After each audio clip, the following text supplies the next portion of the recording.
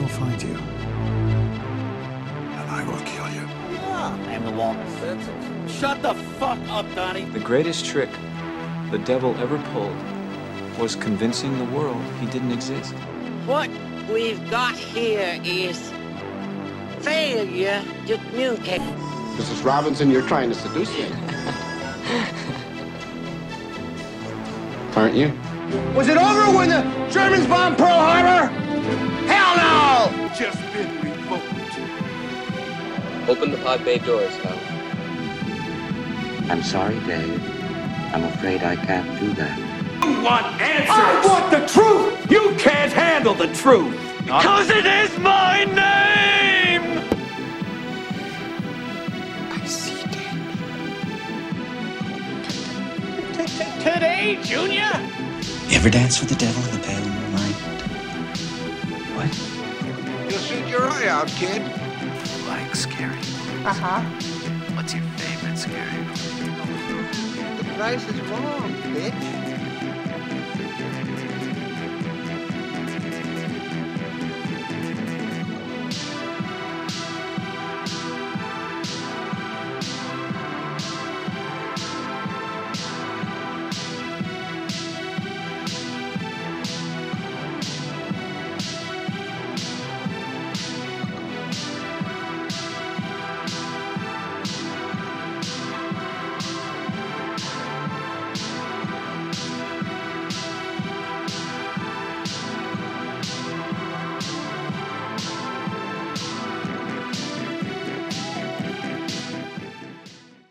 Welcome to Critics Not Cynics, the podcast that tries to prove that you can be a critic without being a cynic. And this week, we are covering the final 3 episodes of what may be a one-season show, or who knows, maybe we'll get multiple seasons, of WandaVision. And with me again, I'm joined by Leslie of the Leslie Monday podcast. How's it going, Hello. Leslie? And if you haven't, go over, subscribe to her podcast, because we covered 2 episodes on her show. And so if you're wondering where those analysis and reviews are, they're over there. So go check it out. I'm probably going to shill it a little bit later on when I make a point. But with that said, it's full spoilers. We're talking about everything. That's why we wanted to wrap it up with the final 3 episodes, so no hanging threads and no what ifs or what maybes. So we're going to talk about it all. We're going to talk about the post-credit scenes and kind of our thoughts of where this is going to go in the future with other projects, maybe how we could see other seasons happening, some other ideas of shows that we could see being kind of spun off of this, and what this means for these future MCU shows. So we may not spend too much time in depth on episode 7 and episode 8. We'll probably focus more on 9 because it's more fresh and more recent. So bear with us on that. We might call back to things we don't talk about, but starting it off with episode 7, breaking the fourth wall. Monica plots a return, Wanda navigates unsettling complications, and Vision forms a new alliance. So this is the Modern Family episode, which also, in my opinion, had the theme, kind of a theme song of The Office to it. Did you catch that? I think a lot of those, what's it? The gym looking at the camera shots, sort of things. They had a bunch of those, especially Paul Bettany. Yes. Getting when he's in that was a funnel cake car. I keep wanting to call it an ice cream truck, but it's a funnel cake van. Yeah. With I keep wanting to call her Kat instead of Darcy, but they're there and he looks at the camera. A lot of Office flavor. Yes, and I mean some of that too comes from Modern Family. I've only watched a few seasons, but there are some kind of moments like that in that show as well. But like a lot of the interviewing as the mom, Julia Bowen's character in Modern Family, like Wanda is playing that version. But we also get some answers in this episode, but I think one of my favorite bits, just talking about kind of the mockumentary format, is Vision when he's sitting on the kind of like the director's chair talking to the camera crew and then like taking off the lapel mic and like, what am I doing? And just goes off flying to go find Wanda and everybody. I like that his cape caught on the chair. Yes. Yes. And it was just kind of a fun thing to see, like, these heroes and these like bigger than life characters in that, scenario, in that format. It was just kind of fun. Like, it's not meant to be taken seriously. It's just enjoyment. Also during this time, like, there's Wanda's having some issues with things kind of fritzing and jumping between the eras of the different eras of the television that she's been kind of emulating and creating. But the biggest thing to really come out of this episode, other than Darcy, the escape artist, is the reveal of not who's behind it, but who has been helping manipulate things. And this is where I'm going to show your show, because I had some weird thoughts about Agnes back in the was that the 80s episode when she broke character and was like, do you want me to take that again? And like, she was the first and kind of really only person. Herb had a little bit in the Halloween episode where he was like, is everything right? Like, is everything how you want it to be? But Agnes was the first one to kind of break that fourth wall and go like, do you want me to take it from the top? And without knowing the extent, especially at that time, of how Wanda was manipulating people, we didn't know if this was her influence or Agnes breaking through. So we find out that Agnes is actually Agatha Harkness, which might be from the comics. I'm not too familiar with the character. It seems like someone that, with the name, and especially with the name like Harkness coming from, like Dracula, that this would be a character from the comics. It's just maybe not one I'm too familiar with. Yeah, I wouldn't say I'm familiar with it either, but like a lot of my exposure to X-Men is through various cartoons that they did. Yeah. And she's usually a character that's somehow around Wanda or related to her, or she goes to her. So I'm like, I know the name, and that she's usually kind of sometimes a mentor-ish sort of a character. But other than that, I'm not familiar comic book wise. Yeah, I can't say, and I mean, as much as I'm a fan of the X-Men, my comic book knowledge of them is very limited. I have some of the older stuff and some of the collections of like the original releases and like back when her and Pietro were part of the Brotherhood and everything like that, but not too much in extent. I mean, the biggest would be House of M, which this is heavily influenced by. So it was kind of nice to see like my suspicions, even though they kind of like went away, were kind of like validated that, that was a specific, like that was a point, that was a clue. It wasn't a red herring or anything like that. And we see that she has now, to the extent of her own influence, outside of, being shown what she actually manipulates and does, we don't know what all she's actually caused within the Hex. But we are kind of, introduced that she is also a witch. By the end of the episode, she has the kids trapped and she has Wanda trapped. All the meanwhile, Vision and Darcy are trying to get back and getting stopped by every conceivable hijink. The traffic lights going out, walking school kids, and everything. And Vision finally is like, what the heck, I can fly. It just goes off and flies. Let us not forget that I still sentence Agatha Harkness to death for killing Sparky, whether or not he was real. If he's a fake dog inside the Hex or a real dog inside the Hex, she killed the dog, and therefore she is irredeemable and is sentenced to death by me. I would agree. And that was a funny thing, too, because that was a theory I had seen after that episode with Sparky's death, that, like, people were thinking she killed Sparky.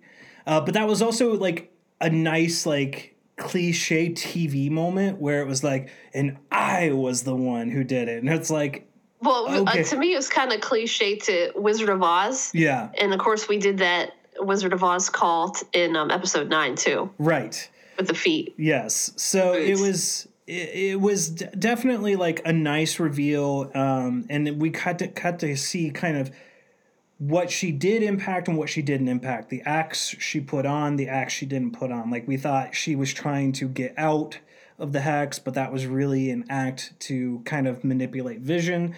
She is the reason why we have fake Pietro, which Pietro. well, and I'm not really thrilled with how they wrapped that up. I was a little disappointed. Well, I kind of feel like it's one of those. This is coming from me watching like the Arrowverse and how they do multiple Earths and dimensions kind of really well. Like that kind of thought process applied to this, where it's like that could be technically the same guy, only in this universe his name is Ralph and he's not like a powered person. And that doesn't mean that there can't be a multiverse where she's going to like put Pietro into his body. Like, I don't feel like it's the last we'll ever see of him, you know, especially since they've bought Fox. Right. And it felt like the rug being pulled out from underneath me, like that just kind of reveal. It was like, why did you get Evan Peters if you weren't going to use him for that like later down? So maybe you're right, and we'll see, because this obviously by the end, and we're jumping a little bit ahead, but by the end of this, like, it's obviously leading to Doctor Strange 2 and the Madness of the Multiverse, or whatever its convoluted title is.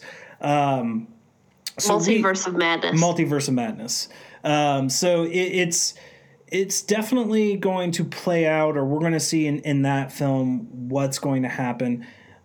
So yeah, that's pretty much it for like episode 7. Just gives us the big Agatha reveal, and you know that she's also a witch and uses these runes to trap Wanda in the basement. So when you go into episode 8, you're kind of thinking, well, maybe Agatha was the one who's kind of really behind this, but yeah, the big bad. But the nice thing, even though that's kind of torn apart in the next episode, I really liked episode 8 previously on, because with one, we see kind of Agatha's origin. She was kind of a witch back in the Salem witch trial era. Her coven, including her mother, pretty much had sentenced her to death for abuse of power. And do you think knowingly drained, or that was just an evolution of her own kind of like mystical powers? I'm not really sure, but I didn't think it was her mother, like her actual mother. I thought in the covens, like the leader of the coven is called Mother, like Mother Townsend. No, because when she's the last one standing, there is kind of, I feel like, this pang of grief when she is draining the final one. But I mean, it might be, but I thought that's like how it worked. I mean, because I don't know anything about that. You're not Wiccan or a witch? I did not know, but I thought that the leader was called Mother, like irregardless. It could be. Or regardless, I should say. We should get rid of irregardless. Or irregardless. But no, I don't know. I think she was kind of trying to play along, and then she was like, well, you know.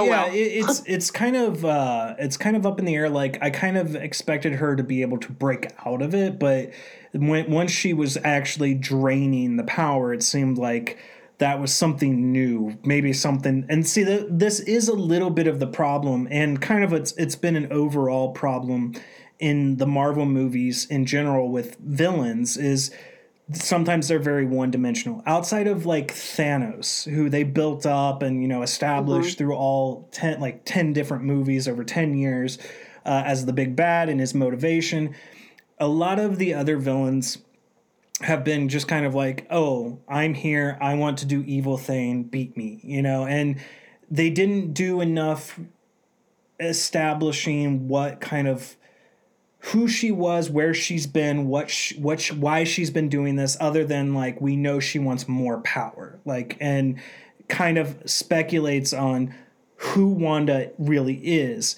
But one of the things that this episode does really well is it establishes, one, why she picks the sitcoms that she's picked, and it's kind of a mixture of what I originally thought. Like, it was stuff that maybe they watched on TV that was kind of like airing overseas late. But her father was like, he would sell DVDs, and he had all the TV seasons, and they would have a show night. But this was the really great thing too, is showing us her and Pietro at the moment when they become kind of radicalized in Sokovia, with the bomb, the Stark bomb that they talk about in Age of Ultron.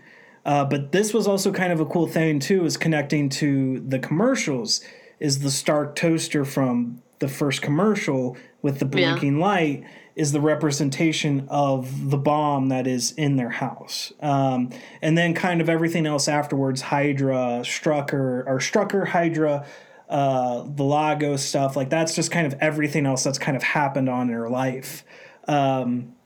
Yeah, so I still think that weird commercial with the kid who can't open the yogurt. Yeah, I think that's still referring to like the other people. Yeah, it could be. It's like, empty. It's empty. They're not really getting any sustenance, and they're just going to kind of wither away. Yeah, like what's happening to the kids. Yeah. Suddenly they're all there. Yeah. So that very well could be. I mean, because like we don't get all of the commercials explained. We get, the one for the Nexus prescription for like antidepressants or whatever, and that's obviously probably going to refer more to, a multiverse theory, like the 616 is like the nexus of the Marvel universe, and everything else is kind of the alternate Earths. But yeah, it's this. But we also get that her powers didn't exactly come from the Mind Stone. That she was doing basically simple hexes to prevent the bomb from actually going off. So I don't know. It feels to me like it's planting the seeds for mutants to still be there. Yeah, I feel like they're soft planting it, because it wasn't like an over in your face. It was just kind of very, you could pass over it if you don't really, pay attention. Right. And it's not like they established it like her mother was a witch and stuff like that. She was learning this from her mother, because it would then lead to credence to like Pietro having speed abilities that then were enhanced by the stone, which we know the stones enhance abilities of normal people when they're held, if they can be held, if they're, powerful enough, that leads to kind of the credence like these were dormant abilities that the stone kind of finally opened up. And yeah, because Agatha even says at that one point, it would have died on the vine if she hadn't been exposed to that, because it wasn't like something she was using or really knew about. So it's like powers that you kind of had, but would have just died off and not happened. Right. And so I thought that was a really cool establishment. We see her kind of interaction with the Mind Stone and her getting kind of a vision of this figure, which, is obviously the Scarlet Witch, because, you got the headdress and everything. But, you don't quite see exactly what it is. But when they look at it on camera, it just looks like she faints right in front of the stone. Then we kind of jump and we see the aftermath of Age of Ultron and her first interaction, like person-to-person interaction with Vision. And a lot of people have kind of had issue with this line, and I don't think that there's an issue there, because I think with what Vision says is actually very accurate, is that grief is not necessarily loss, it's love persisting. Who's having issues with it? Everything I've seen, everybody's like, that's the most brilliant piece of dialogue I've ever heard. Well, as we both know, people find problems with everything. And so I don't think it's a majority of people, but I was seeing it kind of bandied around online. And I'm like, but that's really what it is, because you love that thing, that person, that animal so much that you're overwhelmed by that love. And that's... And then once you're over the grief, like that love is still persisting. That love is still there. You still think about that person. You still think about that thing. So I thought that was, like you said, it was a very beautiful, fantastic line, and very brilliant.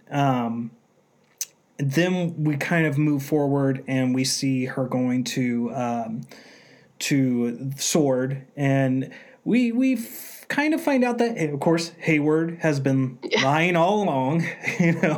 Surprise. There was no real like living will that the Vision had about being dismantled, and well, he might have had a living will, but I think Hayward was the one who just doesn't care. Right. Well, and because as what she wanted to do was just bury him, and she was next of kin, and that's more in accordance to probably what Vision wished. And it's seeing Vision in that dismantled state that I think is what really causes her to do what she does. Well, and like Hayward being so manipulative with every choice sentence he says to her, because he's definitely the one who planted an idea in her head about like bringing him back online. Yeah. He's kind of the one who's just sprinkling things. I think, like he said, they took him apart, put him back together like hundreds of times. They couldn't get it to work. And he thought, here's a perfect opportunity. Let's see if she can get him to work, because he wants that perfect weapon. Right. And now I might have missed this, but where did she get the house plan thing? It was a deed, like Vision already had it. Okay. And it was sitting in her car. Like she had it with her. She probably had it with her because she was, grieving and thinking, well, I'd like to bury him. And it was sitting in the car next to her. When I first watched it, I thought it was something like somebody slipped in her car, sort of a thing. But then after the second watch, I'm like, it was just there. Yeah, I couldn't remember because I just remembered her opening it up and kind of like his plan for their future. And like that's the final nail in the coffin. Like going to Westview, finding the lot, and just having seen his body. And we also kind of find out that Hayward manipulated that footage of what was going on in stealing Vision's body, because once she unleashes the power that then creates the reality, we see that it's from the piece of the Mind Stone that's kind of like still influenced and still a part of her is what Vision is. And so it's really cool to kind of get all those answers at once. Yeah, and I don't feel like she maliciously went there and like did this on purpose. No. I think like she had no idea of her own level of power, and she was in all of those mixed feelings of grief and what you wouldn't do to have somebody back. And she's looking at, he had that house plan and thoughts of what their future could have been like. And like all of that just kind of came out in one.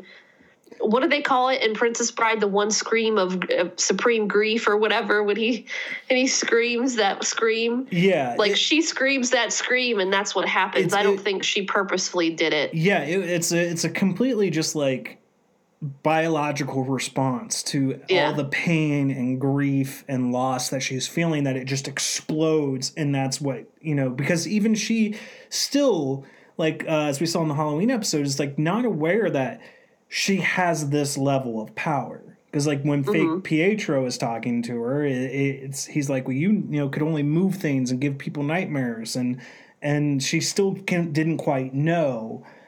So like part of her kind of still kept that hidden of herself. But by the end of the episode, it's revealed by Agatha that she is the Scarlet Witch, a being of chaos that can bring destruction of the world and stuff like that. And then we kind of forgot to mention this, but Monica re-entering the barrier. And having rewritten her DNA again to have now powers. Which I still kind of think like, again, leans to that mutant ability kind of a little bit being sprinkled in, kind of trying to introduce the concept, introduce the idea so people start understanding how mutants are now existing in this world. But we were talking about this a little bit before recording, how Monica, in my opinion, is outshining Carol Danvers at this point because of how better of an established character, even though she's a child in Captain Marvel, we have an established relationship with her mother.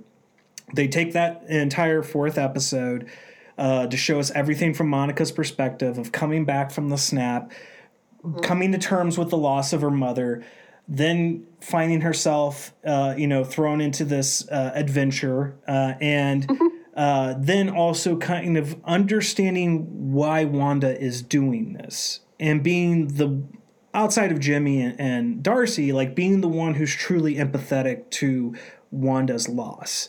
Yeah. So it was really great to kind of start seeing her have powers in episode 7. And of course, there's a credit scene and she's kind of, trapped by fake Pietro.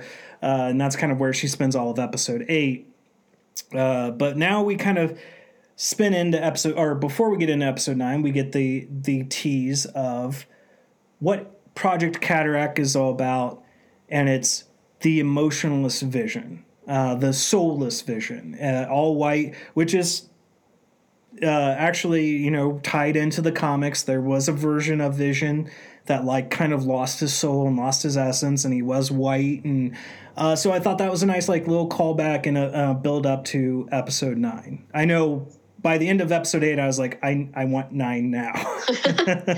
Well, I'm like, how did they do that though?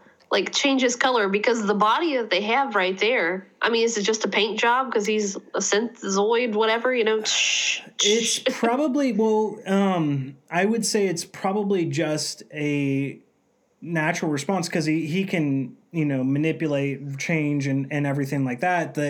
It's just. But they already had him that color before he woke up in the thing. Well, they had him grayed. And I mean, he was grayed from when the Mind Stone was ripped out. But my thinking is once they were able to reactivate him and bring him, basically to standby mode without, waiting to get the power of a little bit of Scarlet Witch's power to revitalize him, that it was just kind of this pure white because it's just a lack of anything, no empathy, but also no evil. And because he's really not evil, he's just a robot programmed to do what evil people are telling him to do. But it also, I think, because I've always had this theory and they've never quite fully addressed it. And I think that this does without straight out saying it. Because, Shuri was trying to disconnect all the neurons and stuff or whatever from the Mind Stone so that there would be something of a Vision left. It may not be the same Vision with the Mind Stone, but it would be something. And that's kind of what this Vision is. So I feel like she had achieved that goal because it's never quite fully addressed because she was moving really quick as the Blackguard are moving in or Black Order, and then she moves away the thing, and then she uses her tiger fists and then that's basically the last it's ever mentioned after Vision dies. And so I think that she actually achieved that goal, but they still didn't have the necessary means to bring him back online. So it could be a combination of that and everything. But it was a really great cliffhanger to leave 8 on going into 9. So then we move into the final episode. It's self-titled the series finale. So whether or not they're going to do other seasons, I personally don't know. Without changing kind of the mode of what they're going for, I can't see other seasons coming out of this. I know we talked about it. You definitely want more. Yeah, well, it doesn't necessarily have to be WandaVision like this exact format, because I think we can see in the later episodes that this is a Marvel show and kind of how a Marvel show would look. I think it was just the sitcom thing was a gimmick of, and they tied it in. Right. But it doesn't necessarily have to be that exact kind of a format thing. But I think they've really shown that, this is the way that they can do more in-depth stuff, more in-depth character building to lead up to larger movies and not have to worry about trying to do an origin story within a movie for a certain character, while they have other stuff going on, kind of like Civil War. Right. They can you already have the stuff built up and then you come into the movie. Now, the question is, does that tire the audience too much? That you have to be watching all of these shows in order to understand what's going on in the movie.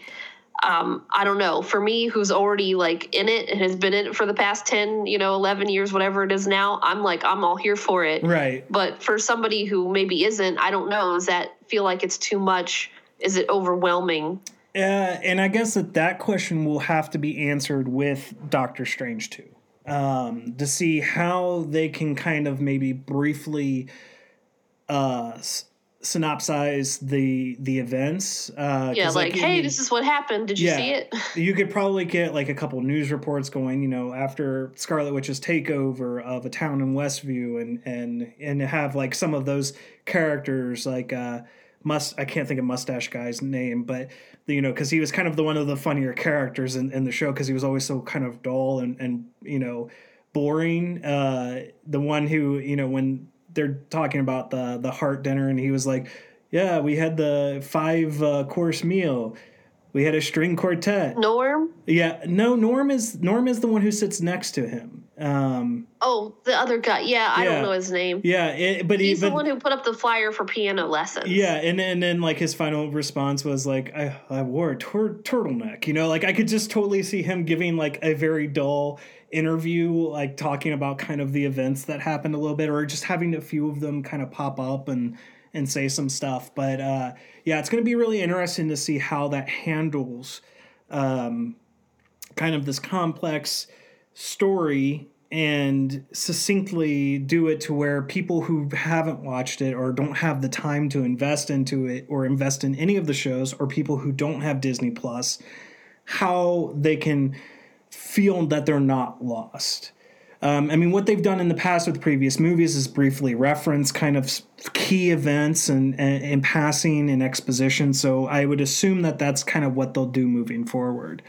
But it's definitely got me interested. Like, I definitely want to see more shows. There's no doubt of that. Yeah. Like, I'm really excited for Falcon and Winter Soldier. I'm really excited for Loki. I can't wait to see, Hawkeye and like how these shows build up and set up potential storylines. And like we've said ad nauseum, it's really great to get these great character development moments. Like this really establishes the relationship with Wanda and Vision. And maybe for people who weren't familiar with their relationship in the comic books, now understand why like the comic book fans were, kind of more heartbroken at the end of Infinity War because Vision was dead and we didn't know what was going to happen. And I think if they keep them to like, maybe they just make them one seasons like this, like it'd be kind of, I'm thinking like this is the WandaVision comic book and this is the Falcon and Winter Soldier comic book, and they keep them to like that 9 to 10 episodes. Because I did see where some people just waited until yesterday to watch all of them and just sat and watched all of them in one go and then did like their reactions or reviews or whatever. And they didn't feel like that was very overwhelming because the episodes are kept to a decent length. It's not like what I want to say, Sherlock, and it's like a movie. It's like 90 minutes or something. Right. With each one. And I'm fine with that too. Like I can still see you doing kind of like in that sense, because you're like talking about in the comic book, like a season 2 is like a second issue. It's just that they have to make sure that they format the story that they're telling to be multi-seasonal. Like Loki, I think is already, I've said it before in the past, I think it's already like got a season 2 in the works. Yeah, but I don't think it necessarily has to be a continuation of this exact story. I think it's this story, then the Multiverse of Madness, and then there'll probably be questions in there, and then we go from there. Yeah, you don't have to continue straight from here. They just have to do it right. They just got to be very careful. And if we know Feige, he's very, very careful and forward-thinking. I know he said like necessarily that this one, they didn't have plans, but depending on, reception and views and whatever and kind of the overall impact, he might do another season. Like Falcon and Winter Soldier is definitely one I could see being multi-seasonal because it's, more political thriller. It's more action-based. Like you're just following these two. It's kind of like a buddy cop movie, where you can go follow them from adventure to adventure to adventure.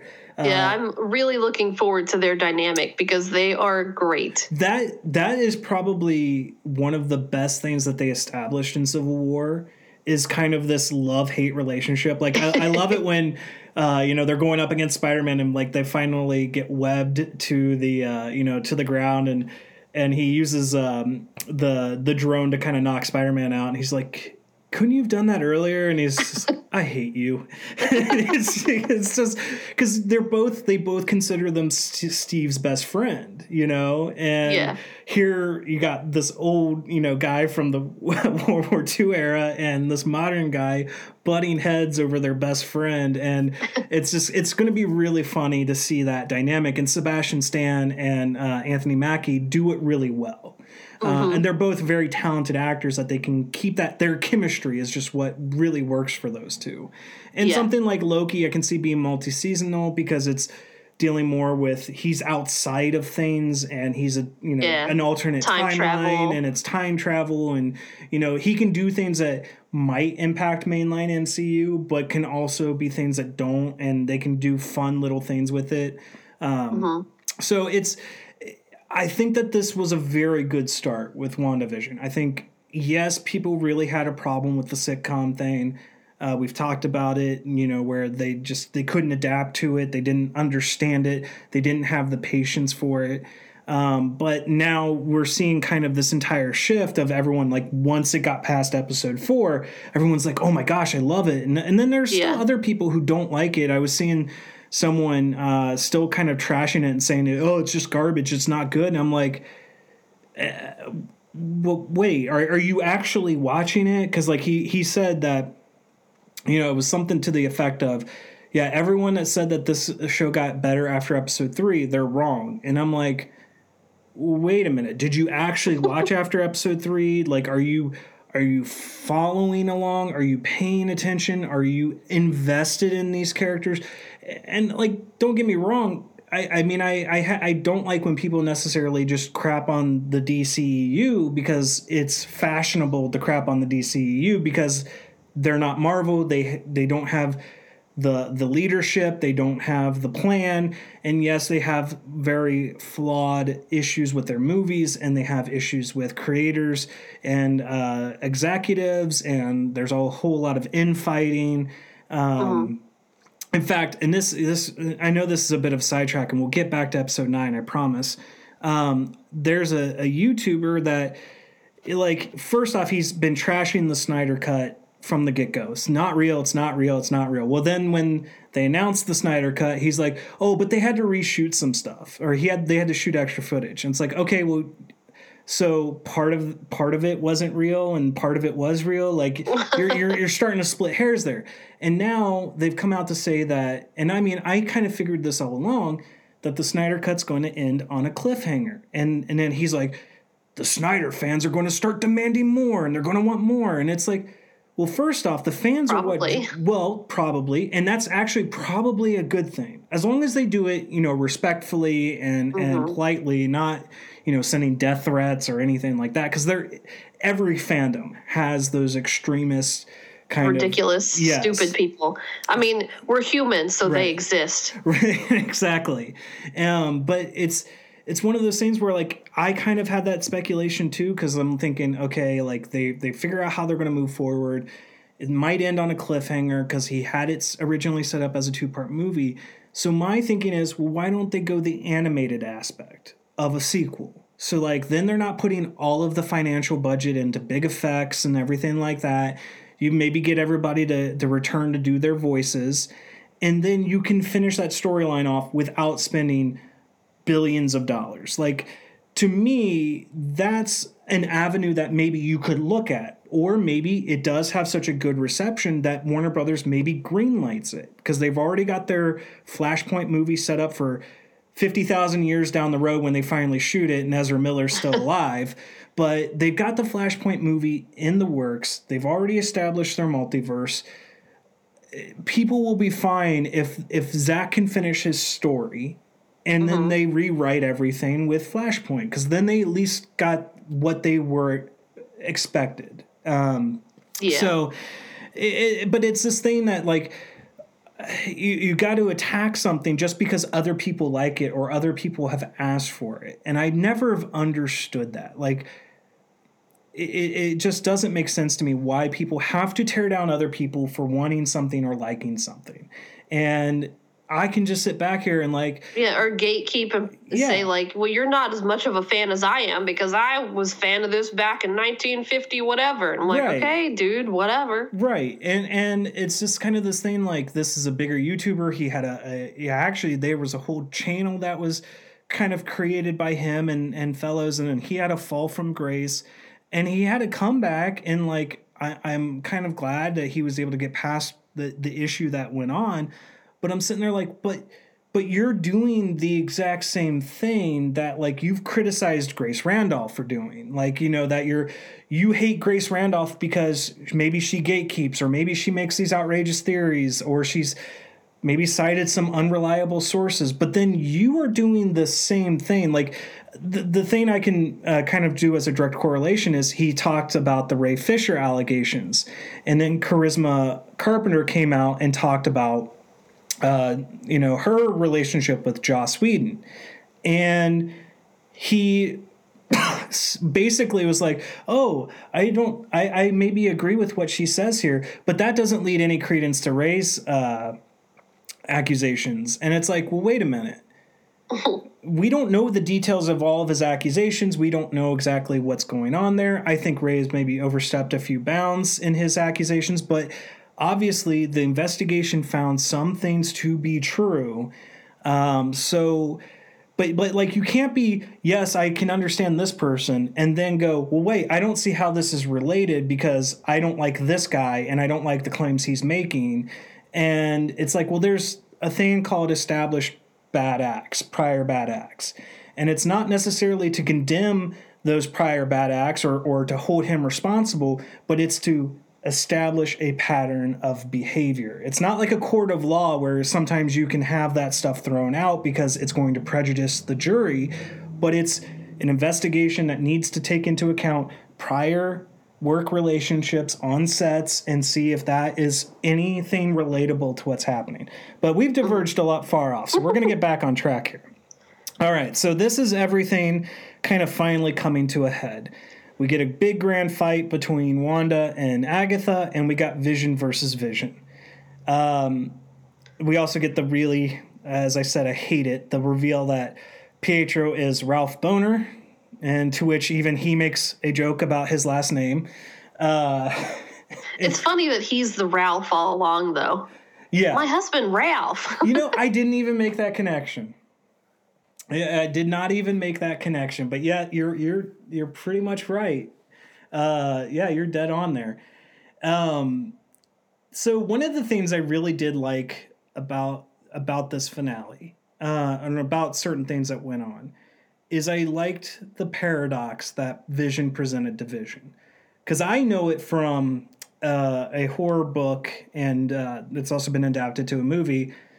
John Dies at the End, where the whole beginning of the book is set up that this person has, killed a person with a hatchet, but then later on he chips the head of the hatchet, so he's got to replace the hatchet head. And then he also then breaks the handle, so then he replaces the handle. And then the reincarnated or reanimated body of the person he killed comes in and goes, that's the axe that killed me. Is he right? And it's like, that's... Yeah, it's... see, I actually got the ship of Theseus in philosophy class, so... I didn't take any philosophy classes. I'm not highfalutin. But it's a really, really cool thing to present to a logic computer, Yeah, and I liked that it was like Vision knows how to talk to Vision and to get him to stop and think. I just liked that it didn't divulge down into just a who can hit each other harder battle, because I get really bored with those. Yeah. I like that it was intelligent, and he's like, okay, like, let's stop and think about this here. Because if you're going to destroy Vision, is that yourself? Is that me? Like, what's happening? Well, and then again, like, this is what leads me to think that Shuri was successful in her attempt, is he unlocks White Vision's memories. Mm-hmm. Now, whether this creates the same relationship or the same connection to Wanda, we'll have to see, because we don't have any other interactions between that Vision and Wanda. But I thought I really liked it, and I really like that this means we'll have Vision. Like we're just not getting Vision for the show and then they're just writing him off. It means we're getting Paul Bettany back, and like we're gonna see him in other movies. Because that was the one thing I really didn't like in Infinity War and Endgame was they never addressed what was going to happen with him. And so I really like that this show took that and took it to a logical conclusion. And I mean, because like my speculation was like somehow this version of Vision, the Mind Stone version, was going to basically combine with the body, and that's how he would be able to leave the Hex and still be Vision. But I really like this way, like this unlocking the memories that were already there that were hidden from him.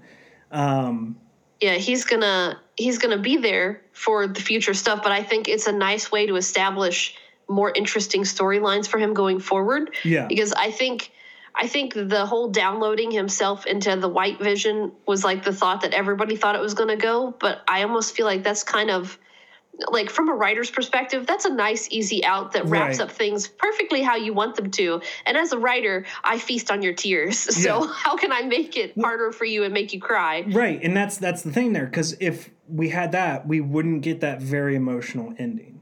Like we don't. Well, yeah. And then we won't get emotional stuff that's going to happen, you know, with the White Vision going forward, you know?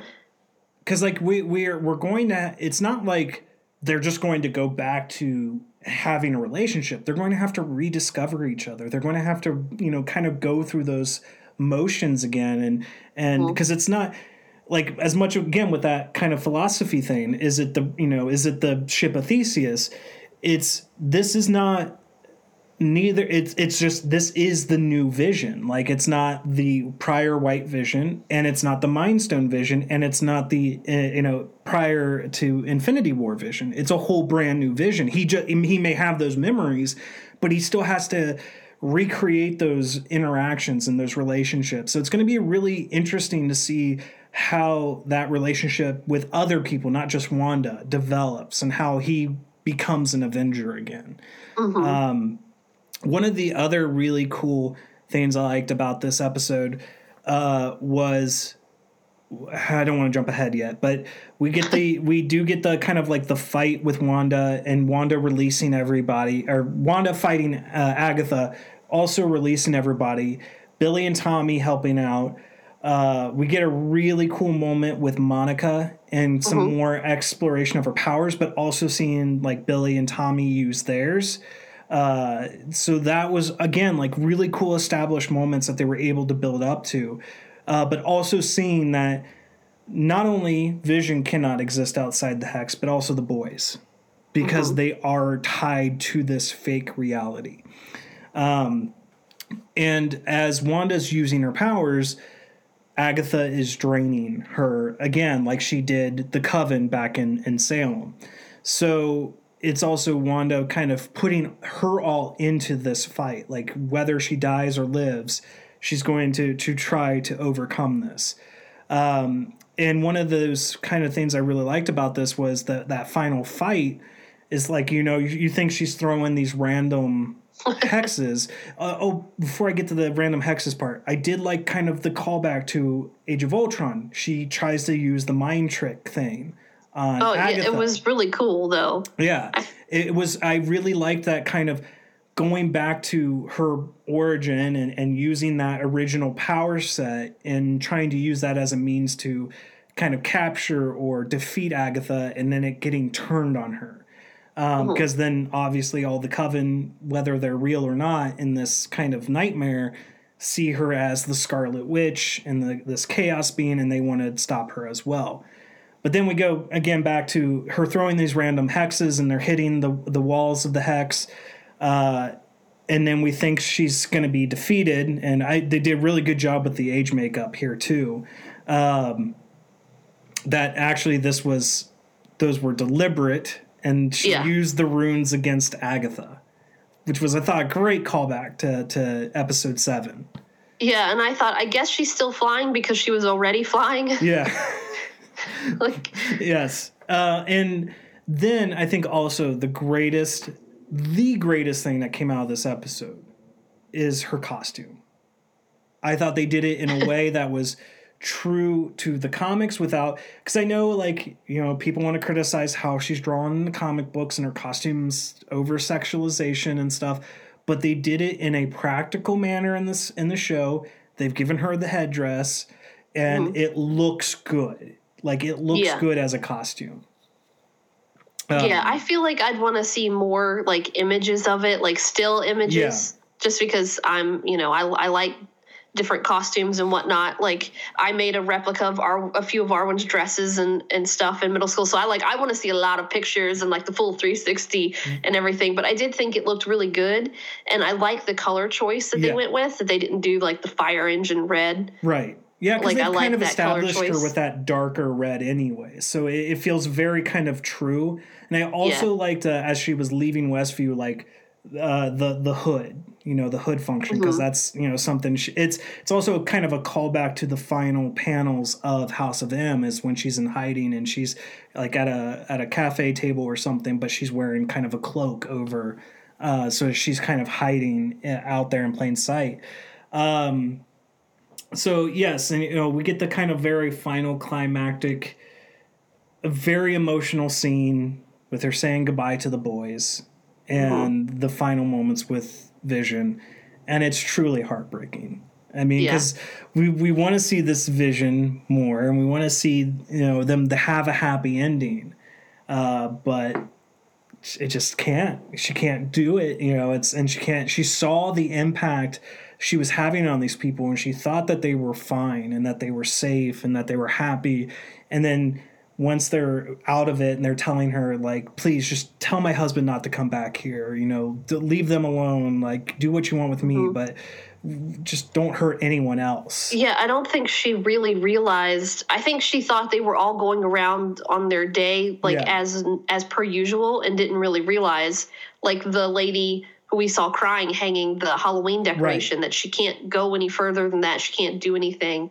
I don't think she understood the extent of that. And like you said, kind of tying to that Yo Magic commercial where it's, you know, that just that like fake sustenance that you're trying to get, you're trying to be filled, you're trying to be happy, and you're just withering away. And that's basically what was happening to everyone there, but they were just, you know, being in line to their show character, you know, and not being true human beings in this reality. And then we have 2 credit scenes. I didn't quite like how Darcy's in this episode for like 5 seconds.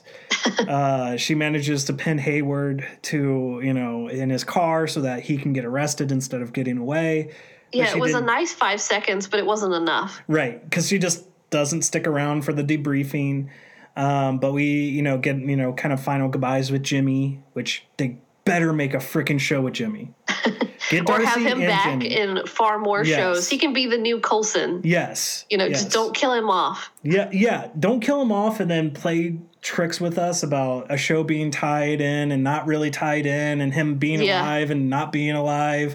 Just don't toy with us. You know, we've been toyed enough. Yeah, like okay, maybe you hadn't thought that far ahead at, you know, the original Avengers. Now you know, so like, don't play with us. Like, just give us Jimmy. Yes. And I mean, I think, like we've talked about, and we've talked about on the podcast and outside the podcast, Jimmy, Darcy, and Monica, they all have well enough warranted a show. They've proven they have chemistry. They've proven they have good comedic timing. You can do a fun show with them, and you've got people who are behind it, like 100%, you know, want the shows with those characters. But we do get 2 stingers. We get Monica going and having a conversation with someone who turns out to be a Skrull. And saying that there's a friend of her mother's that wants to see her and points up to space. So this is kind of us seeing her become Photon. Maybe we're going to get either a show with her or tie into Captain Marvel 2 somehow in some extent. Yeah. I think she's going to need a show like this to help explore her power set. Yes. Because I did see a lot of debate of people are like, well, the hex is over, so she shouldn't have powers anymore. And I'm like, no, because remember, Kat said it was rewriting her DNA. Darcy. When she was, when she was out of the hex. Right. You know, at least it's her name. Yes. It's not like a random one. But she was saying that her DNA is actually being rewritten. So she will continue to keep her powers. Right. And I mean, like, because we don't even know if anyone that was living in Westview is going to have some type of reaction. And they may not, because they were already there. And what changes she may have caused. Because it wasn't like they directly walked through the hex. Like and she went through it twice. And like it's more in line to do something to someone entering rather than someone that was already there. So it's I don't see her powers going away just because the hex is gone. I mean, it doesn't make sense. Like you said, it's established. They've talked about the rewriting of the DNA and what rewriting it again would possibly cause. The nurse with her blood tests and then the x-rays were blank. I'm like, that was her powers right there. She got them. Yeah. It's just like I don't see where you think that the hex going away, it means her powers are gone. We don't even know exactly what lasting impact the hex is going to have on things. Even though everything's kind of reverted back to normal, who knows what lasting effects it's going to have. But this is where, so you and I are kind of like, I know I want it. You think it's still going to happen. I am unsure and yet trying to kind of come up with explanations on how it could work. Secret invasion. Mm-hmm. So I want you to kind of talk about where you think and how you think they are going to go about it.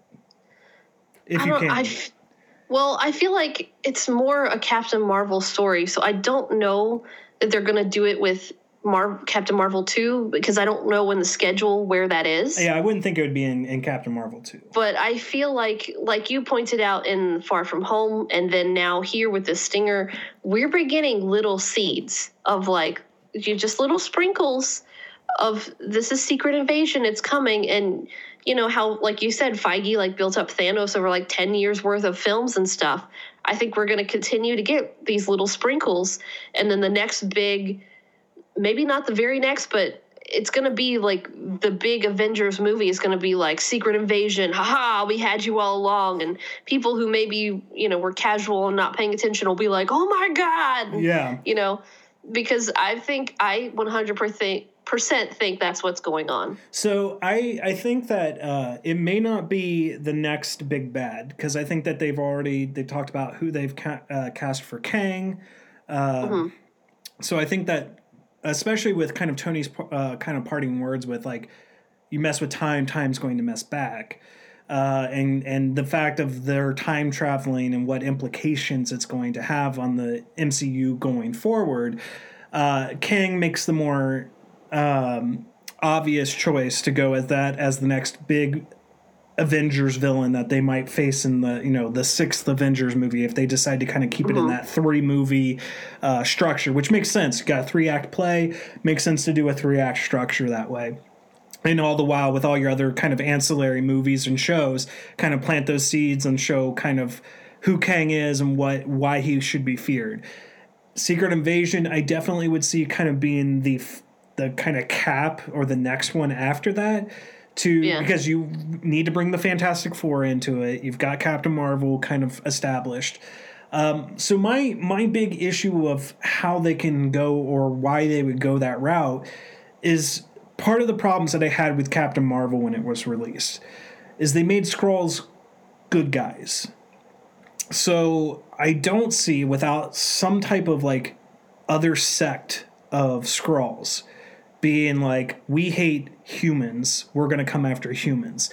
So they're going to have to establish that for me. And I think one thing I've said, I don't know if I've said it on the podcast, but obviously I've talked to you about it, is that they can have a branch of Skrulls who blame the humans, blame the Avengers for the snap. And since they were already kind of a culled species and endangered due to the Kree and everything, that when the snap happened and half their population was decimated, they were already lowered numbers, and their fear for survival was even heightened because like they have no idea that the Avengers are going to try to undo the snap and anything like that. So there might become this more desperate sect of the Skrull species that would then hold them accountable for it and would want to get revenge on Earth and on the Avengers. So they're going to have to establish that. They're going to have to plant those seeds. You don't agree? No, I think that's overcomplicating what they've already done. I think they've already kind of showed us that we can't really trust the Kree or some of the Kree, and they're just going to go with the Kree or the bad guy. So, it's one of those like Occam razors sort of a thing. Like, don't overcomplicate it.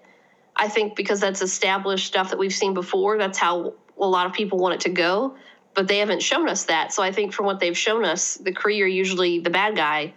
Like, think about, Ronan. Yeah, think about Captain Marvel. But the Skrulls are the ones who are responsible for Secret Invasion, not the Kree. Yeah, but that doesn't matter because Feige will just, he'll manipulate it. It just because that's how it's already established in the story doesn't mean that's how it's going to play out in the movie show. So you would think that the Skrull would just be coming after the Kree? No, I think people are going to be going after the Kree for like revenge of things that the Kree have done to them. So why come to Earth? Why not? Isn't that where Captain Marvel's from? Well, it's where Captain Marvel's from, but she's already established herself as a friend to the Skrull. I mean, I'm not Feige. I don't know what he's planning, but I think it's overcomplicating it to try and retcon the Skrulls as the bad guys. Well, I mean, he might, but, having already shown us them kind of like working with humans and stuff, it kind of defeats what he's already done, sort of.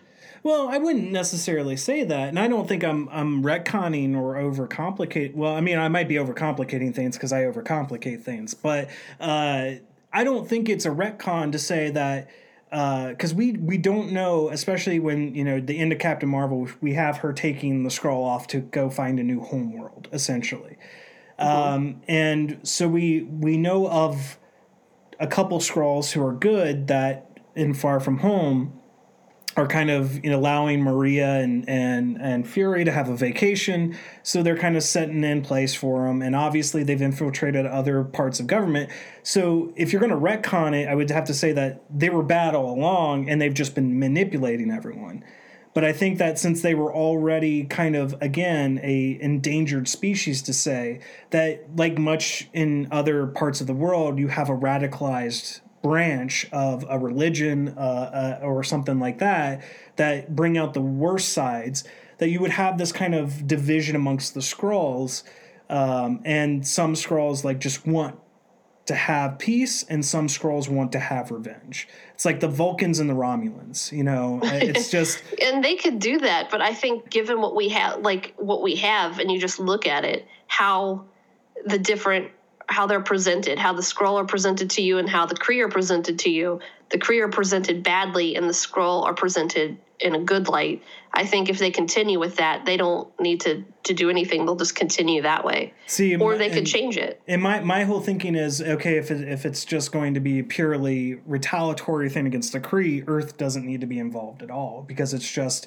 Well, they'll find a way. I mean, it's just like the way to make that happen would then to be establishing like a relationship with the Kree and Earth that then they would feel betrayed.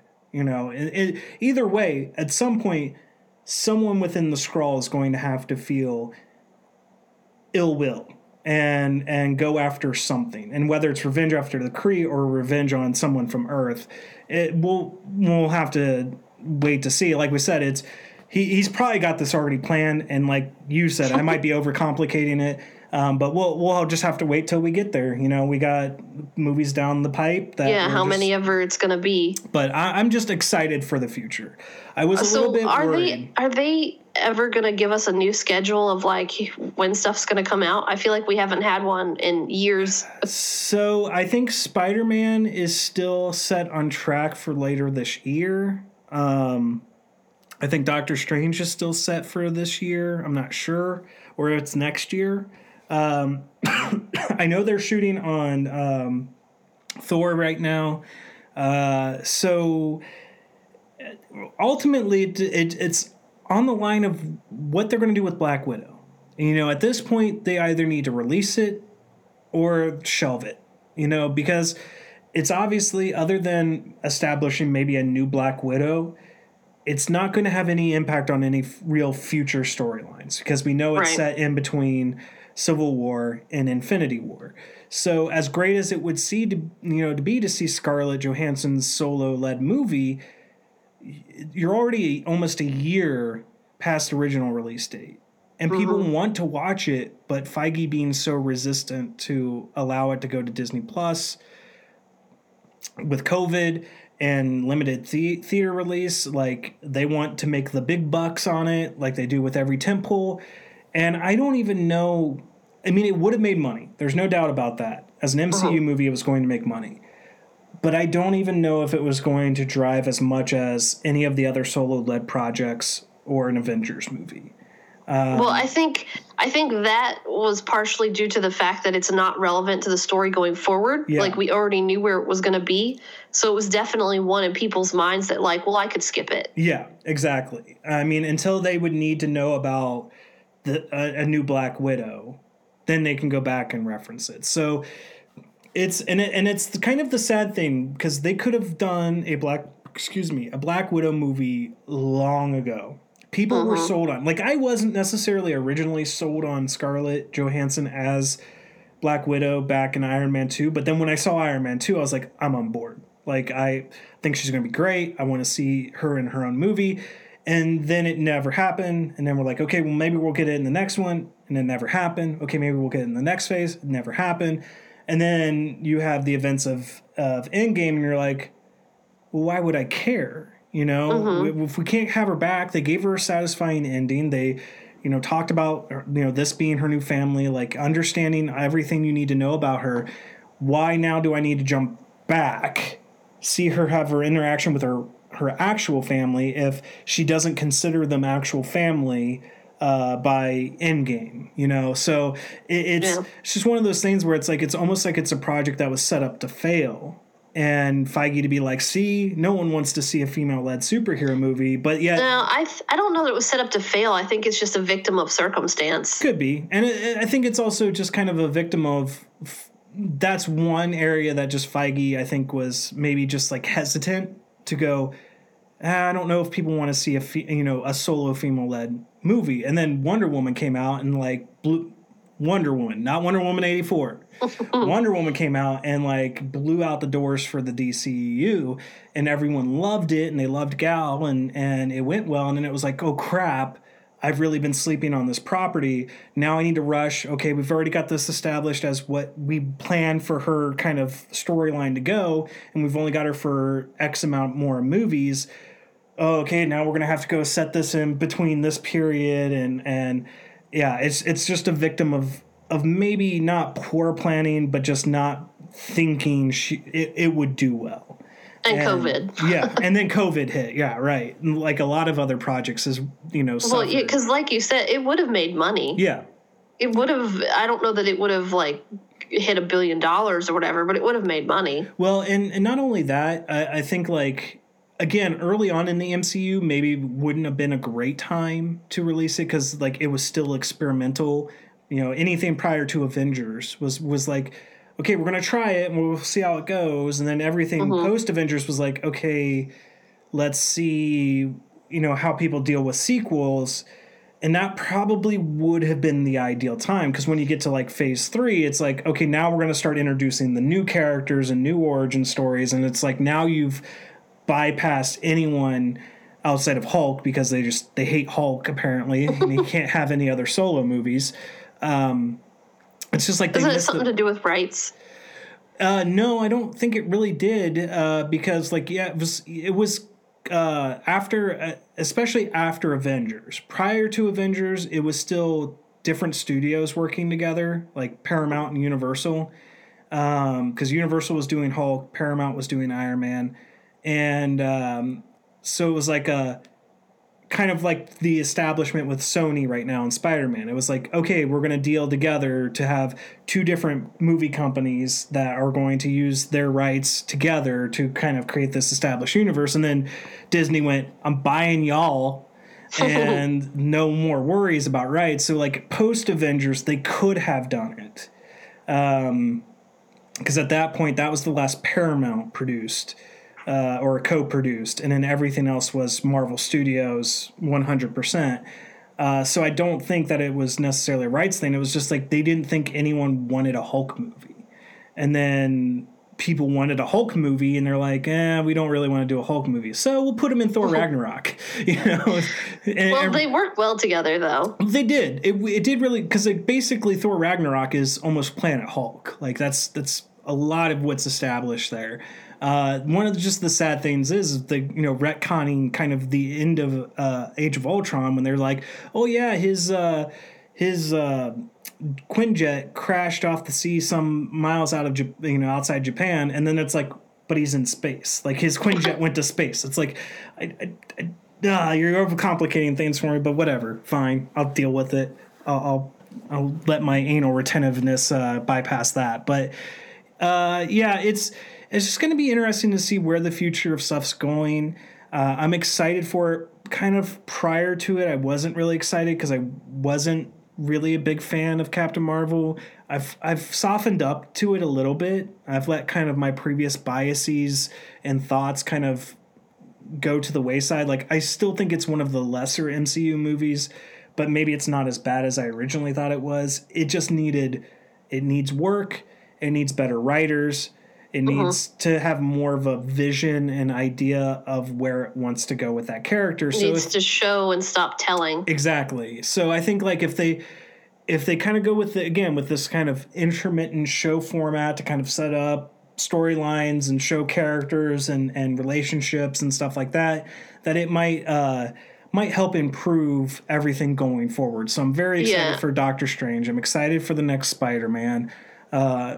I'm excited for all of the other projects that they have kind of down the pike right now. Whereas especially prior to WandaVision, I was kind of like, yeah, if the next one sucks, I'm just going to stop at Endgame, because Endgame's a definite cap point to the story they started, 10, 11 years ago. So that said, let's talk about our scores for these final 3 episodes. So for me, I'm just going to go right, bat to bat on them. I think episode 7 is kind of like a 3 and a 3.5. I mean, it's a little bit slower, but it wasn't like the slowness that I felt with the Halloween episode.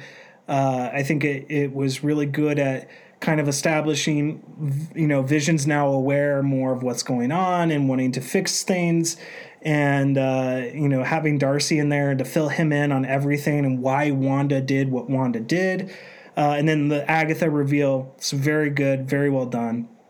I'll jump on board and say 3.5. Okay, perfect. And then episode 8, I'm going to land on pretty much like a 4.5. Like there wasn't much I had to really complain about the episode. I thought it was really cool with all the kind of in-between segments of stuff we never got to see because you're kind of stuck in a 2 to 2.5 hour movie timeline that you can't explore all these, crevices and facets of characters and their past and relationships. And kind of, I know you didn't like it, but the reveal of the name of Scarlet Witch. I just didn't like how it was done. Right. So it had those implications of like, you are the chosen one. Right. You are the Phoenix. You are the Scarlet Witch. Like, okay. Right. So yeah, it to me, it didn't bother me as much. It's just kind of nice to finally like really hear the name said out loud and kind of now that to be attached to her character. Yeah. It's not like a big grievance. It's like a tic-tac grievance. Right. And then with episode 9 for me, it's probably going to be a 4. I want to lean between a 3.5 and a 4 because there are parts of it that feel flat to me. You could also, I didn't mention this, but you can kind of see where their budget was starting to thin in some of the fight scenes. You could, because normally they're really good with their CGI, and I think that was one of the things that one of the reasons why they kind of went with the emulating old TV format was they could save some on budget and then use it more on the big stuff. But they might have expended some on some better shots in earlier episodes that they were like, okay, we're gonna have to take it a little bit cheaper here, and So when it got to kind of some of the fight scenes with Vision, you're like, okay, it's looking very, very CGI. But most of the witch fight stuff looked really good. So it may be that they just decided to put more of the budget towards that versus the Vision fight, considering how they wanted the Vision fight to go. But yeah, I didn't like the Ralph Boner thing. I didn't really like that Evan Peters kind of, I don't think they were being disrespectful, so don't get me wrong there, but they just they took him and they kind of, it feels like they threw him to the wayside, but you could be right on your theory that they still might use him later on as a, multiverse Pietro or something like that.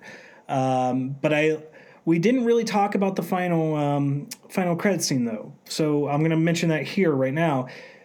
It feels a little nefarious. I feel like she's kind of leaning more towards the dark side. I like that she's kind of in Sokovia, but yet kind of now fine-tuning her illusions. And while it looks like she's just out there kind of living peacefully, it's an illusion, and she's in the back reading the Darkhold. And she hears Billy or Tommy, whatever, one of the twins, the one that has the supernatural powers. I believe that's Billy. Kind of yelling, "Mom, help!" And she shuts the book and goes off. So I think that's going to tie in. My brother and I were having a conversation. He was thinking that they're still out there, but they're not. They came down with the hex like everything else. They couldn't exist outside the hex. So I'm leaning more towards it's an alternate Earth, that she's hearing their cries, and this is what's going to kind of culminate in the multiverse stuff in Doctor Strange 2. Yeah, especially given that Doctor Strange 2 is called Multiverse of Madness. Yeah. I think that they are probably somehow with her magic, like this alternate Billy was able to know that, like, you're my mom still, however, magic just explained it away. Right. But I definitely think it's a multiverse thing that's going to be breaking down and happening.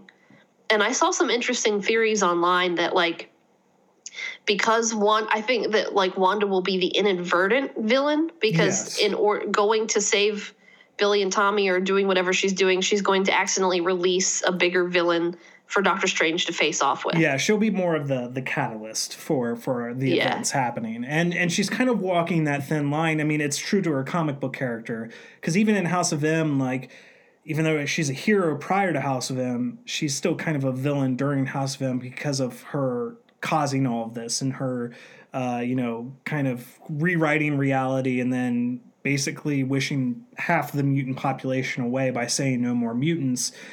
And then, so I think it's a very good setup. The one thing I was really, really, really, really disappointed about was they teased this big cameo, this Luke Skywalker moment cameo, and from what I understand, it was White Vision. So from what I understand is that Elizabeth Olsen was asked a very leading question. Okay. And then the headlines after that took it and blew it out of proportion, as media does. And so I think she just said there was going to be a big cameo. Which I would assume was Evan Peters. And then everybody else blew it out of proportion, especially given, I think that her interview was around the time that the Luke Skywalker cameo was coming out. And I think media, as it does, blew everything way out of proportion and started making those associations, because I don't, of course, have the article right in front of me, but her direct quote, she never said that. Okay. She just said there was a big cameo. And then Paul Bettany she never said Luke Evan or Luke Skywalker, whatever. She just said there's a big cameo. Well, and I know Paul Bettany kind of was keeping the joke going forward, saying like, oh, it hasn't happened yet. And then he, like, the day before the episode came out, because I remember, or it might have even been the morning of, because I know I saw an article and I was like, nope, not looking at it, because it even said like, ooh, Paul Bettany reveals who the cameo is, and then it put spoiler, so I'm like, thank God you didn't put the name, but like then I'm love watching the troll though. Yeah, and then I watched the episode and I'm like, there was no cameo, and like that's why I figured there would be a second credit scene, because I'm like, okay, maybe the big cameo is there, and then it was just that, and I'm like, there was a big cameo there. And then I went back I like his epic level of troll about like working with an actor I've always wanted to work with before. I'm like, you're amazing, Paul Bettany. And so like then I read the article afterwards and I was like, oh, okay, I see what he did there. And like, yeah, that is very clever. And it's just a little bit disappointing that, like you said, the media blew it up to such a proportion that like where, you know, you and I were speculating maybe we would see Reed Richards and, you know, that all I was expecting was Benedict Cumberbatch. Like that's what I was expecting. But even that, because like we do get the Sorcerer Supreme name drop. Not so much Doctor Strange, but you know, oh, you're more powerful. But I mean, I was than expecting him. like see him. Right. So like I was expecting, like you said, maybe my like minor expectation was okay. I'm going to see someone we've already seen. My large expectation is we're going to see something that's going to be like, you know, earth shattering. That's going to be like, oh my gosh, where is this going to go? But overall, I still really enjoyed it. And the series as a whole, I think, again, like people that had that kind of initial reaction of not liking the old format of the sitcoms were going to be turned off completely and not given enough time and patience. But then, like you said, some I think approached it right, where they just waited for the whole thing to come out. And those people that do binged it all, and then they had the whole context there for them. Mm-hmm. So I really liked it. I thought they did a really good job on it. Minor issues here and there, but I think like what it sets up and storylines that can come out of it, I think are great and grand, and I'm looking forward to it. And, you know, stay tuned to our podcasts because we will be talking about Falcon and Winter Soldier here before too long. So you've still got to give your scores on episodes 8 and 9, so I'm going to turn it over to you. Well, I would do 8 as a 4 and 9 as a 4.5. Okay. I think, or no, flip-flop that. Let's do 8 as 4.5 because of it's the previously on. Yeah. I was trying to remember the names of each one. So it's the previously on. I like you said, diving into the stories that we didn't have time for in the big movies. Mm-hmm. You know, because this, again, like I said, with this sort of format is where you can do that and you don't have to worry about, well, we've only got 2 hours to tell the story and we've got to get this done. So I like that. And then I would do 9 as a 4. And I think there's a bunch of potential to go from here. Mm-hmm. Like it doesn't need to be WandaVision season 2, but it can be another show that comes from it. I definitely think that a show with Monica and Fury doing something in space, I don't know, with the Skrulls, learning her powers or whatever, is a much needed thing for Captain Marvel too. Something needs to be able to fill out and help develop her character because they just didn't do enough. And I wish I had the name of that YouTube video I was telling you about earlier that I watched, but where he compares Captain Marvel and then Captain America, the First Avenger, side by side. And it is really interesting to see all of the very similar parallels and why one falls more flat than the other. You know, because you could say, like, Captain America's, like, the most vanilla, you know? It's like Superman of the Marvel universe. It should be, like, so boring and flat, but it's not. It's so engaging and so emotional. And Captain Marvel should be able to, like, draw you right in and should be amazing, and it kind of falls flat. Yeah. Like, I don't feel like you can get hyped about that movie unless you're already, like, hyped. Yeah, I kind of have to. Because I think if you objectively watch it, you're like, yeah, it's okay. It's not the best. It's not the worst.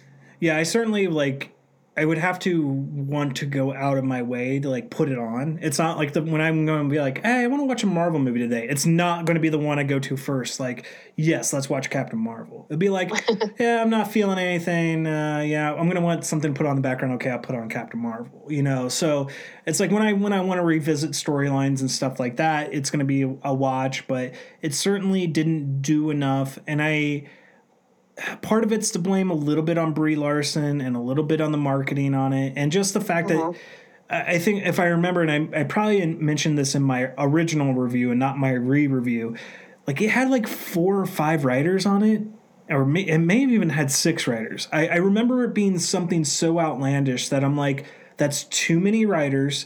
That's too many writers in the kitchen. That's too many conflicting ideas. That's people... and it even had 2 directors because the woman directing it didn't have experience, and so they brought in a male director to kind of, which optically, when you're trying to push this as a very feminist film, optics that doesn't look good.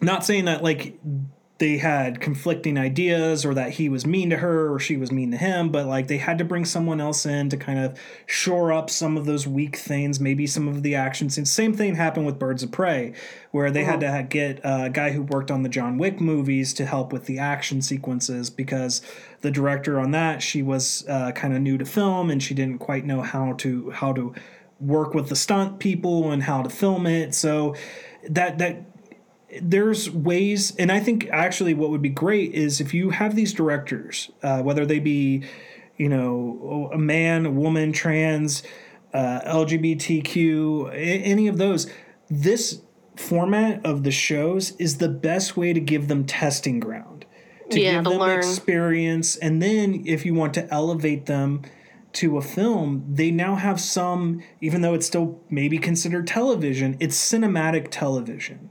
But they get more experience, they get more relationships built with the actors, that they might feel more comfortable behind the camera. And then the same thing with the writers, like get some of those writers testing out their story ideas and shore up some of those ideas. Because I think that's where Captain Marvel ultimately fell, was really in the writing department. Visuals were pretty good. Brie was all right. She was a little wooden for me, and she's not. She's a very good actress. I love a lot of her dramatic stuff. Yeah, I think she was wooden because the character was wooden. Yeah, a lot because of that. The character didn't, like I said, she's suffering from amnesia. She doesn't know who she is, so like she doesn't really have a personality. Right. She had nothing to really anchor her, and no real stakes in the game. Like if she never goes to Earth, she's still out there fighting for the Kree. Like it's just, she keeps that brainwashing going on. So yeah, I think that's the main problem. And then all these other problems kind of come out of it. And again, you have 4-6 writers in the kitchen. Not all of them are going to agree. And some of them might self-sabotage, or some of them just might go, yeah, fine, whatever, put it in there. Put it in that she punches a motorcycle guy, you know, or something like that. So it's just, learn from those mistakes, because I want Captain Marvel to succeed. Like I like that character from the comics, and even though from what I understand from people who post all about comic books, I was a fan of what's considered probably the worst writer on Captain Marvel because of her numbers and the way that her writing, and having to relaunch it like 5 or 6 times, her numbers kept declining, whereas there was like this one male writer and his numbers were consistent throughout his entire run on the book. And I'm like, well, that's not necessarily indicative of the writer. It's more indicative of the market and the fact that Marvel's really having a hard time in the comic book thing, that their real more success is the movies. So it's like, because I really did like Kelly Sue DeConnick's run on it, because she was starting it right when I was stopping collecting. So like I was enjoying what I had read, and then of course the numerous relaunches happen. But maybe you do get some of these comic book writers. They may not have experience in writing in film, but have them in there as a sounding board to be like, well, that's not how I would write her in the books. Like let's do this, let's try this. And then you have that kind of relationship with a screenwriter and the comic book writer, and they can work together and hopefully maybe come to some, middle roads and go, okay, well, we'll compromise on this, and hopefully that'll come out. We'll put more stakes into the game, but we'll take out a little bit less of this messaging or whatever, certain things. Just approach it a little bit differently, because I really feel like that's the first real chink. Like, I mean, I may not be a big fan of Iron Man 2. To me, Iron Man 2, even though people think Iron Man 3 is the worst in the series, Iron Man 2 for me is the weakest, and that's even still with Favreau working, on it as the director. And Thor: Dark World was a little bit weaker, but those were, in my opinion, bounds above what Captain Marvel put out, because like you said, she was the woodenness, the amnesia, the not having to know how to interact with certain people and things like that. It just really, it bogged the movie down. And you've said it best, the show, or the tell but no show, or the show no tell. They tell us all about who she was, but they never show us who she was. Right. Like you get very brief little clips of her doing stuff, but we don't get anything to like really to really connect with her. Yeah.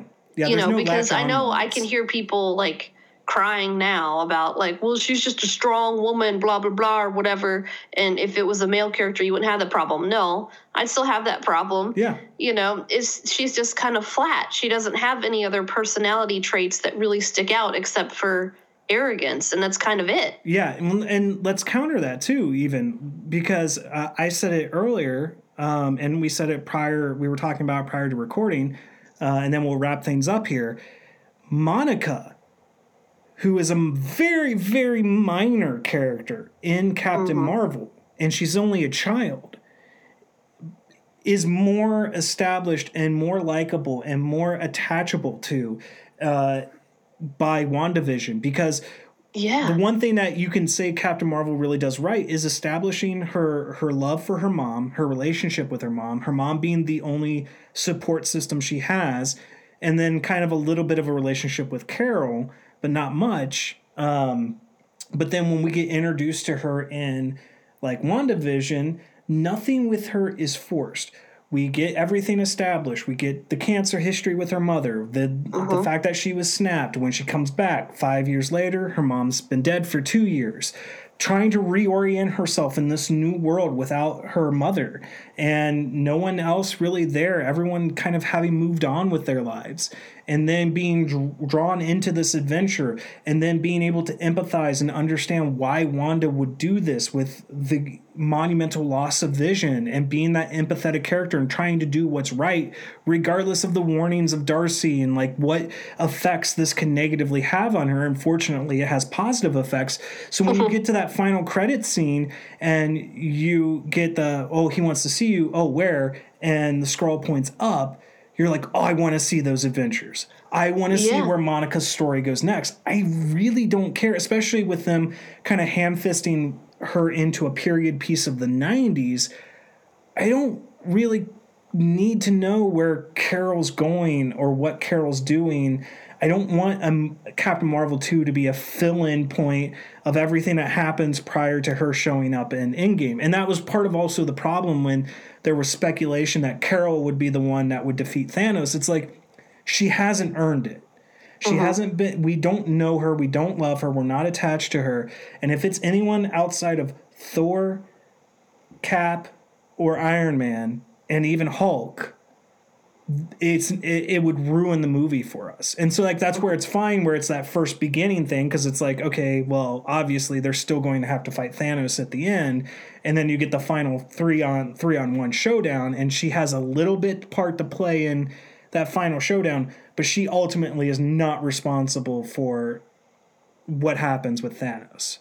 And that made it okay for me, because it would have been completely unearned and unjustified. Yeah. So I definitely think Monica's character is far better established, even in just that single episode, than we got of Captain Marvel in an entire movie. Yeah. And Monica is all the things that you say about Captain Marvel. She's smart, and she's strong, and she's attitudey or whatever, but you can relate to her. I think it's a good comparison when you look at her and look at Brie Larson's Captain Marvel, how much more you can relate to and empathize with Monica than you can with Carol. Well, and also, she's not afraid to show emotion. Like, that was one thing, is like, they kept prompting Carol up as, me, powerful woman, hear me roar. Nothing daunts me, nothing really, gets through my shield. But everything that drives Monica is her relationship and is her emotions and how she can utilize it. Yeah. In the movie too, though, they keep saying your emotions are what gets you in trouble, but then we never actually see Carol lose control of her emotions. No, we just see her kind of be a bitch, and that's it. Yeah. Like, she never actually gets emotional, and like, she even says to Fury, like, that gets me in trouble, but we never see it. Yeah, it's more arrogance. That's really all it is. It's not like, I'm in an emotional state, so therefore I'm getting, I'm doing this thing out from a place of emotion, a place of anger, a place of fear, a place of worry. It's just, I'm great at everything I do, so therefore I beat everybody. So yeah, Monica, they really did and I got, because I didn't know how I felt, prior to this, that they were going to have Monica into it. I was like, it's kind of hard to do that when we only saw her as a child in Captain Marvel, and like I don't know how I feel about just like throwing her in there. But I really and Teyonah Parris does such a good job. Like I believe her character. There was like one line that I didn't like, and it was like in episode 7. It was like your truth line, and I'm like, there's only the truth. Like we all have our concepts of what truth is, but there's only the truth. And so I don't really, the your truth thing is such a manufactured concept and a manufactured line that takes me out of something when someone says speak your truth, or something like that. But she did such a good job on this show, and they did such a good job writing her character and establishing her character that I am more attached to her. I would be fine if Captain Marvel 2 got rebranded as Photon, that's where I'm at this point. Like I want to follow her adventures, whereas with Carol it's like, maybe. Yeah, but now that we've got the mutants, maybe we can do that, and we can have Rogue take Carol's powers. Yeah, see, that would have been better if they had stuck with Ms. Marvel, prior to that. But yeah, who knows? Well, they would have to do it for Rogue to get, if they're going to go with that abilities with Rogue of flying and having, the super strength. But yeah, that'd be one way to be like, okay, we'll just scoot her off to the side. Now here's Photon. So yeah, it'll be really interesting. And like, I know that there's kind of some infighting because Bree's not being well liked and well received, not just by the audience, but she's butted heads with some cast members that they, and she does not like the pop. I don't know personally if she does not like the popularity of Elizabeth Olsen and Scarlet Witch, but like the people at Marvel and at Disney are like, oh crap, we've tried to set her up as the next big, female that we want to really push, but everyone's latching to Wanda. They identify more with Elizabeth Olsen is such a great actress. Yes. And it's easy. She's so cute and like warm, and it's just easy to connect with her. Well, not only that, it's just that they've done a better job of establishing her character, establishing her background, establishing motivation. So when you get that, get that line like, you took everything from me, and he's like, I don't even know who you are. It's like you feel her kind of anger. It's like, oh man, like I'm going to kick your ass type of thing. So I think that's, we've got a little bit longer than what I intended, but I think that's going to wrap it up for us. I know we're both excited for future projects and what impact this is going to have. So we appreciate everyone who's been listening to our reviews. We haven't decided the format for Falcon and Winter Soldier because we don't know if they're going to drop 2 episodes or 1 episode. But if we do an episode by episode basis, we're going to alternate where we'll record 1 episode here, and then we're going to record the following episode on Leslie's podcast. Just to, make sure you guys are going over there and checking her show out. She does a great show, and she's, helped out here, and it's going to help out with us on getting things set up. We're going to be close to getting our website together. We're finally in a place where things might actually be affordable equipment-wise and get to some streaming and live streaming stuff. So only great things to come in our second year of the podcast, because that's coming up here in April. So again, thank you guys for tuning in. You can follow Leslie at Leslie Monday Podcast. That's what it is there on Podbean. Sorry, my mind was like, wait, that's not the website. The website is lalunsford.com, and it will have the links to all the social media right in the top bar. You don't have to scroll down or anything. It's right there at the top. Perfect. And you can always follow us at Critics NT Cynics on Twitter, although we're not posting a whole lot on Twitter. We're kind of done with Twitter at this point. I will say I will be getting rid of Twitter. Yeah. So if you're a Twitter follower, I apologize, but I'm done with Twitter. I'm hurt over right now. I'm a Twitter follower. Come on, my heart is broken now. We may not be big, and we may not get 1 million listens or 1 million downloads a day, but we're getting traction from people, listening without too much promotion. And so we're kind of fine with that. We're not really as much as we love to be making money off this stuff right now, we're not really in it to make money. We want to just talk about movies and stuff, and hopefully you guys like to listen to us talk about that stuff. So, we'll be keeping the Facebook going because Facebook's a lot easier and it's a lot less depressing to say. And so you can follow us on Facebook at Critics Not Cynics Podcast. You can listen to the podcast on Podbean, Spotify, iTunes, Google Play, Audible, Amazon, basically about anywhere you can get your podcasts. And I think that's going to do it for this week. Leslie, thank you for joining me on this journey of WandaVision. It's been really great to kind of speculate and talk about these reviews. I know you and I both love these characters and love Marvel. So it's been really fun to talk with someone who loves this stuff as much as I do, whereas everyone else is like, yeah, can you shut up now? So thank you again for joining, and we will talk to you guys next time.